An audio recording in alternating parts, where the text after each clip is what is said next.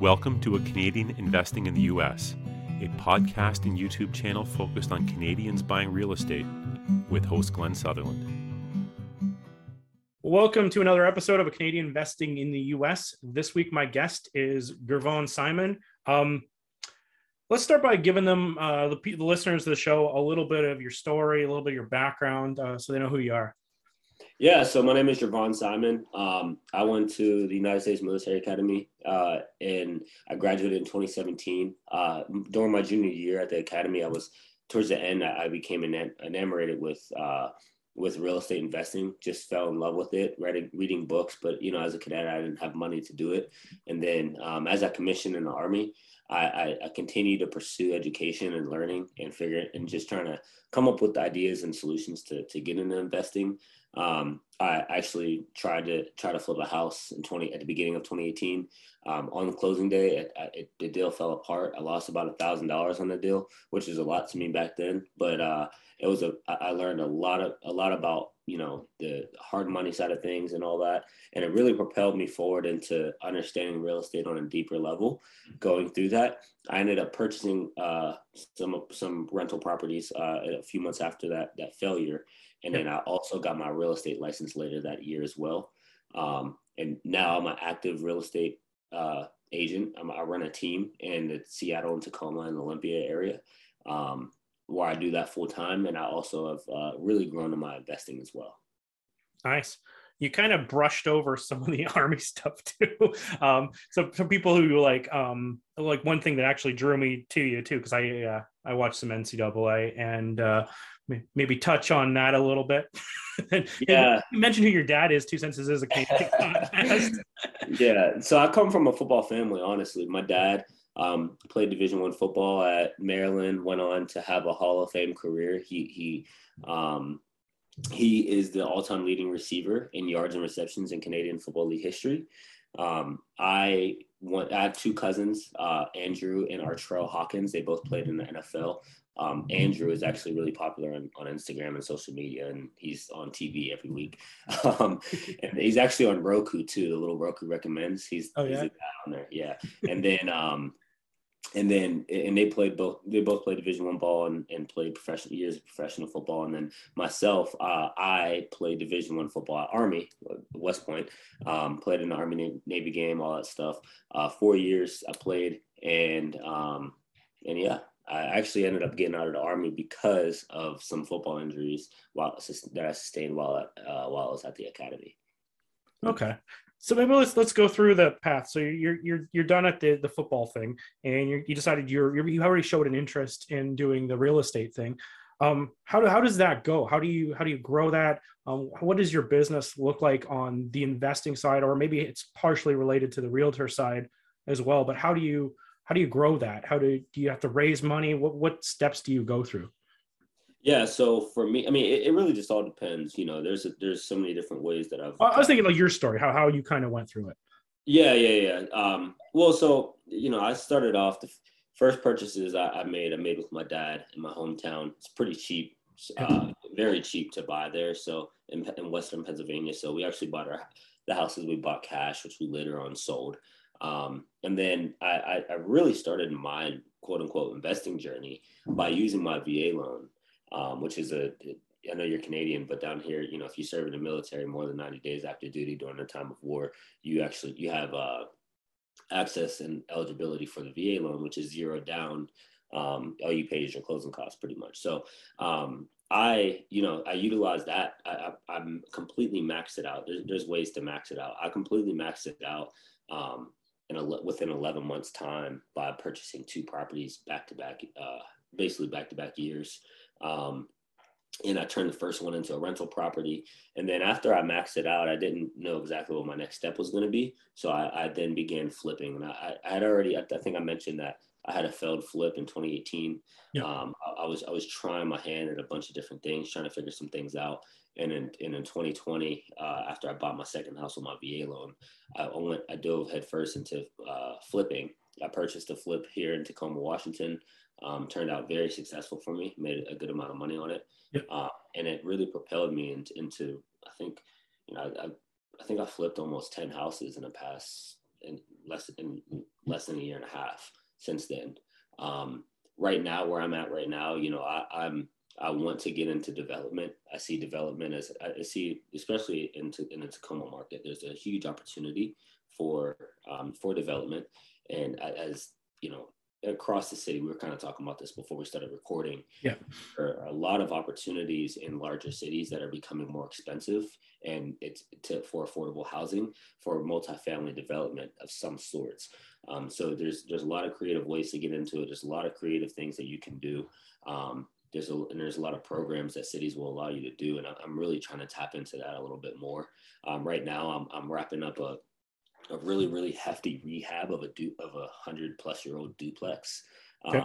That I bought. That was a house next door to one of my rental properties that I bought off market, talking to the neighbor for a year. Those are the best contacts, dude. It was the best deal of my life. If I sell it, I'd walk away with the largest profit of my life. But I'm gonna hold on to that thing.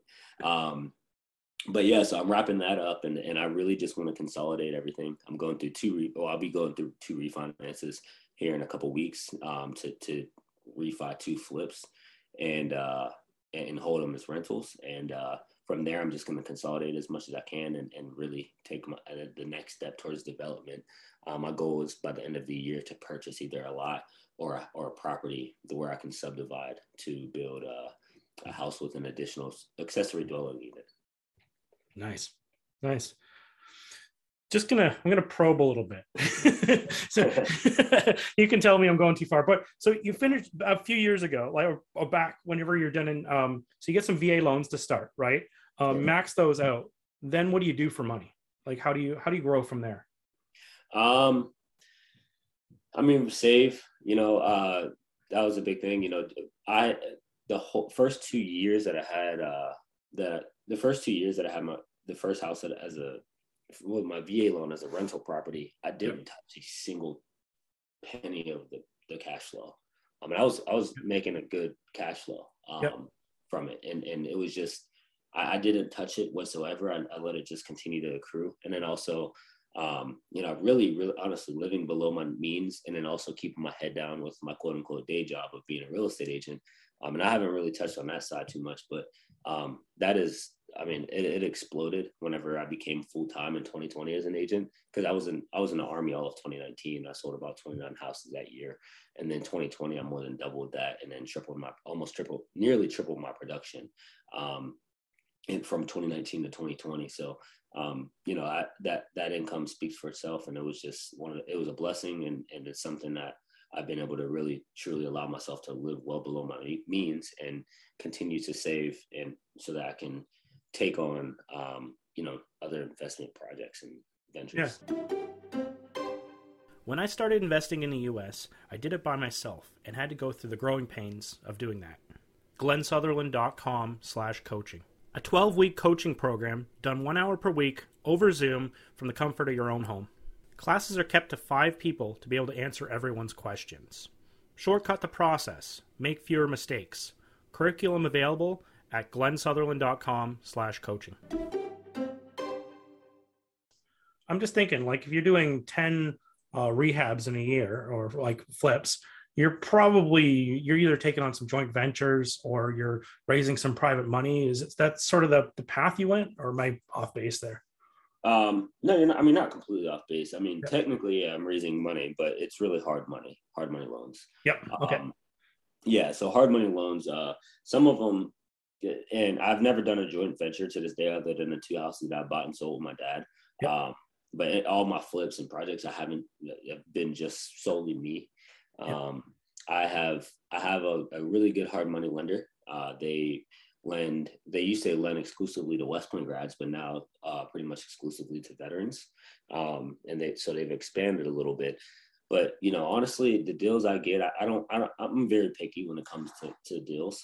There's a certain profit margin that if I can't project a certain profit margin, it's not worth my time in my mind.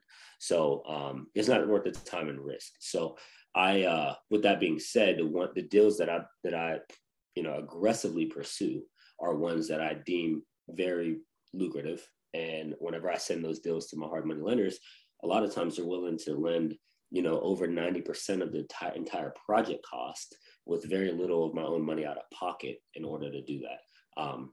So that's honestly how I've been able to do so many flips in such a short amount of time, is that I found a lender that is very flexible with lending. They don't have a set lending standard in terms of what, the loan to cost that they'll lend. They have their own checks and balances, but I've been able to really just bring some really great deals to the table to a lender that's willing to work with me. Makes a lot of sense.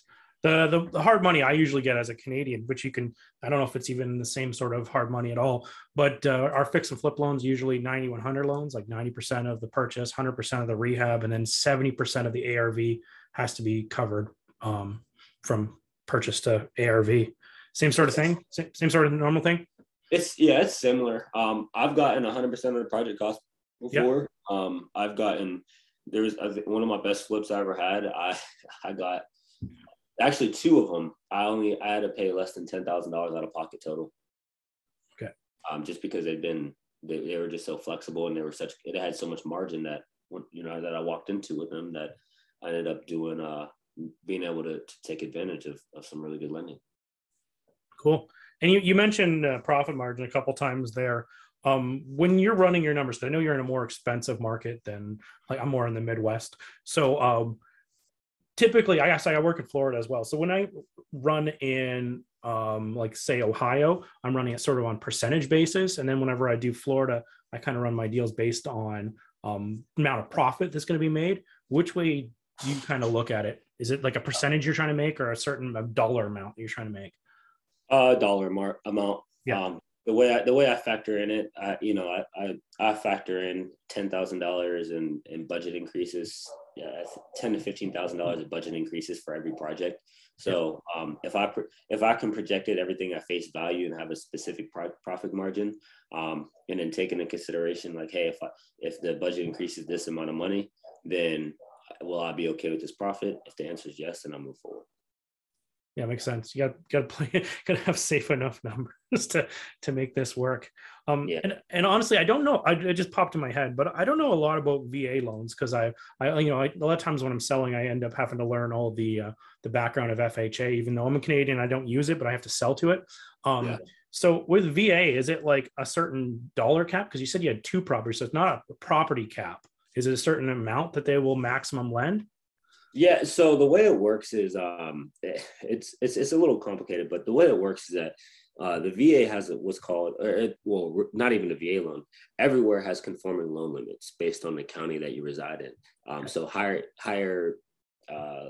basically higher income areas, places that cost of living is a little higher, like where I live, they'll increase the conforming loan limit. And so the conforming loan limit for Pierce and King County in Washington State is $891,000. So basically the way it works is, if I purchased a house last year for $400,000, and then I want to purchase it with my VA loan, and then I want to purchase another home with my VA loan this year, I have $491,000 zeroed up to $491,000 zero down to purchase a property with. Yeah. So if I go over that dollar amount, the way the VA loan works is, since they guarantee 25% of your loan, if you go over your basically your VA entitlement, which is, the conforming loan limit minus the purchase price of your previous house, you pay 25% of that difference. So let's say I want to buy a house for $591,000, but I'm only allowed $491 for zero down. Yeah, that's $100,000 difference. I would pay $25,000 as my down payment. Okay. And it's no PMI. There's literally not a single investment product out there that has better interest rates than the VA loan. So they're all lower. And if you have 10% or more disability from the VA, then you actually don't have to pay the VA funding fee. The VA funding fee is a fee that's basically the VA loan's version of PMI. They charge 2.3% for your first purchase, 3.3% for your second, but they tack it onto your loan. So if you get 10% or more disability, if you buy a house for $400,000, your loan amount's $400,000. Whereas if you're active duty or you're a veteran who hasn't received any kind of disability whatsoever, then your loan amount is basically $400,000 plus the 2.3%. Very interesting. So if you sell a property, can you put another one back in then? It just keeps, it's like that sort of. Yep. Yeah. So the way it works is you can sell, if you sell your properties, you have full entitlement. And if you have full entitlement, which means you don't own any properties in your VA loan whatsoever, then you can actually, but there's no limit on the amount you can buy for. You can, if you qualify for $2 million, you can buy a house that you're down $2 million for $2 million. Another thing is you can do a conventional refinance one time. So I just did that, right? So this is a little bit more of a savvy move, an advanced move, and something that, you know, somebody that has a VA loan can do later on. So I bought in 2019, I bought in 2020, I bought in 2021 with conventional, and now I'm going to buy this year in 2022. But what I did was I refinanced my first property that I bought with my VA loan, freed up my entitlement. So I refied that in the conventional, freed up some entitlement. And then I'm going to purchase a house with a small down payment this upcoming fall with my VA loan again. So I'll have 3 properties that I purchased in 4 years with my VA loan. That's really cool. Yeah, it's nice. You have amazing leverage and good interest rates. So that's, you know, that's a huge advantage. Exactly. Yeah. Okay. So what are you working on these days? What's your business look like? So, I mean, obviously day-to-day operations is really my agent stuff. Well, actually the first house I purchased that turned into a rental, I tried to Airbnb it. The very first guest that I had, the boyfriend or girlfriend shot at her boyfriend inside my house. So, yeah, it's crazy. So I said, you know what? I do not care about how much money anybody's making on Airbnb. I'm going to figure something else out. So I had the entire house already furnished, all these, you know, nice little decorations and stuff. I mean, my wife now, girlfriend at the time, you know, we spent a lot of hours putting it together as we moved into the next house. And so I actually started renting to travel nurses where my houses are. And I actually bought the second house I bought my VA loan was across the street, which is now I rent to travel nurses as well. And then a duplex is right next to that. So I have basically 4 units within less in a 1 block radius. And all of them are travel nurse rentals. So that's what I focus on right now. I'm able to get great margin, Airbnb like cash flow without the turnover of every single, you know, every other day or every couple of days or so. You know, my turnover, I probably get about 2 tenants a year. So there's a little bit more turnover than a 12-month lease, but it's still so much more consistent and predictable than an Airbnb that you know, I'm totally okay with that. And there's 5 hospitals that travel nurses go to within a 1 mile radius of those properties. Is there a trick to get in with the travel nurses? I had someone else talking about the same thing. I never asked them, like, is there a certain application, or how do you even get starting to work with them? There's some more advanced ways. Like if you get in good with hospitals or agencies, they'll work directly with you. I haven't done that. I just put it up on furnishfinder.com. And they come in and they reach out to my property manager, and that's what we do. Easy enough. And then for traveling nurses, they sort of just sign do you still do a lease whenever like they're still staying for like 5 months or 3 months, or do you do it on like a monthly renewal, or what's the best way to work with them? Yeah, absolutely. So I do I like to do a 3-month lease. Sometimes I'll do 6 months if I know that they're going to be there for a longer period of time.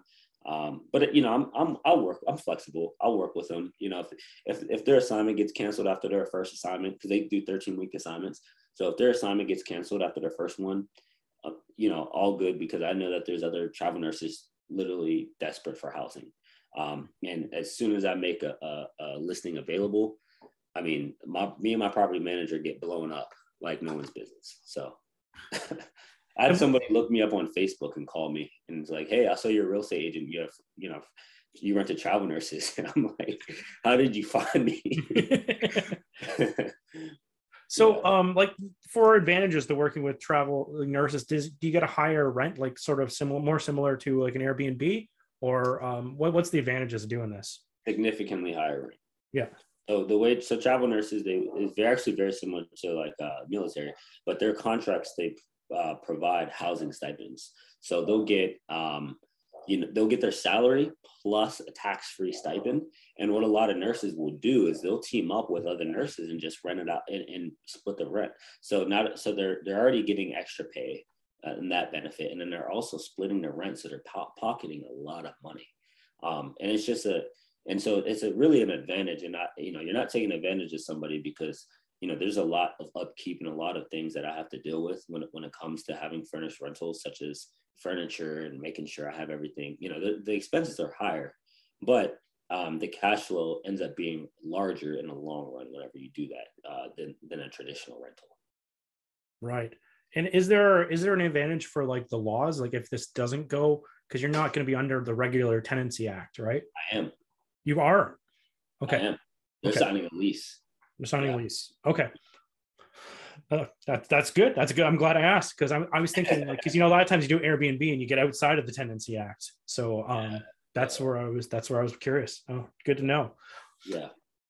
Gervon, if people wanted to track you down, wanted to find your business to I don't know if you're looking to raise money or what your business actually is, but if maybe talk about that and then how do the people contact you?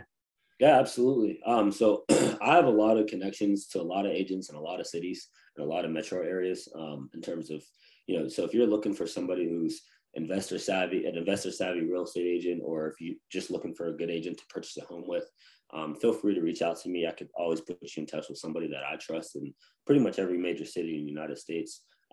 Very easy to find. I'm very easy to find. My Instagram and social and pretty much all my social media is just Gervon Simon. So GervonSimon. It's the perks of having a unique name like I do.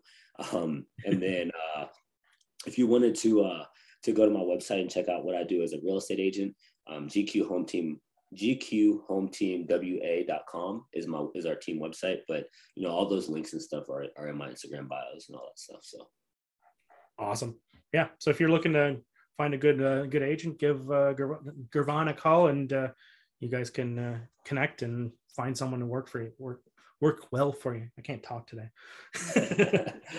Well, thanks for coming on the show. I do appreciate it. There's a lot of value, especially as I didn't know very little about VA loans, and traveling nurses is always very popular. Absolutely. Yeah. I mean, if you're in a market and you're looking to expand a cash flow a little bit, I mean, really all I did, man, is I bought a house, I lived in it, I bought a next house, and it's expensive, but I purchased new furniture at every house I moved to. So then that way I left the furniture behind and made sure it was ready for travel nurses. So, it's a good strategy for someone that's just trying to get started and grow some wealth and grow some cash flow. And I can speak volumes to what it's done for myself and my family and my financial life.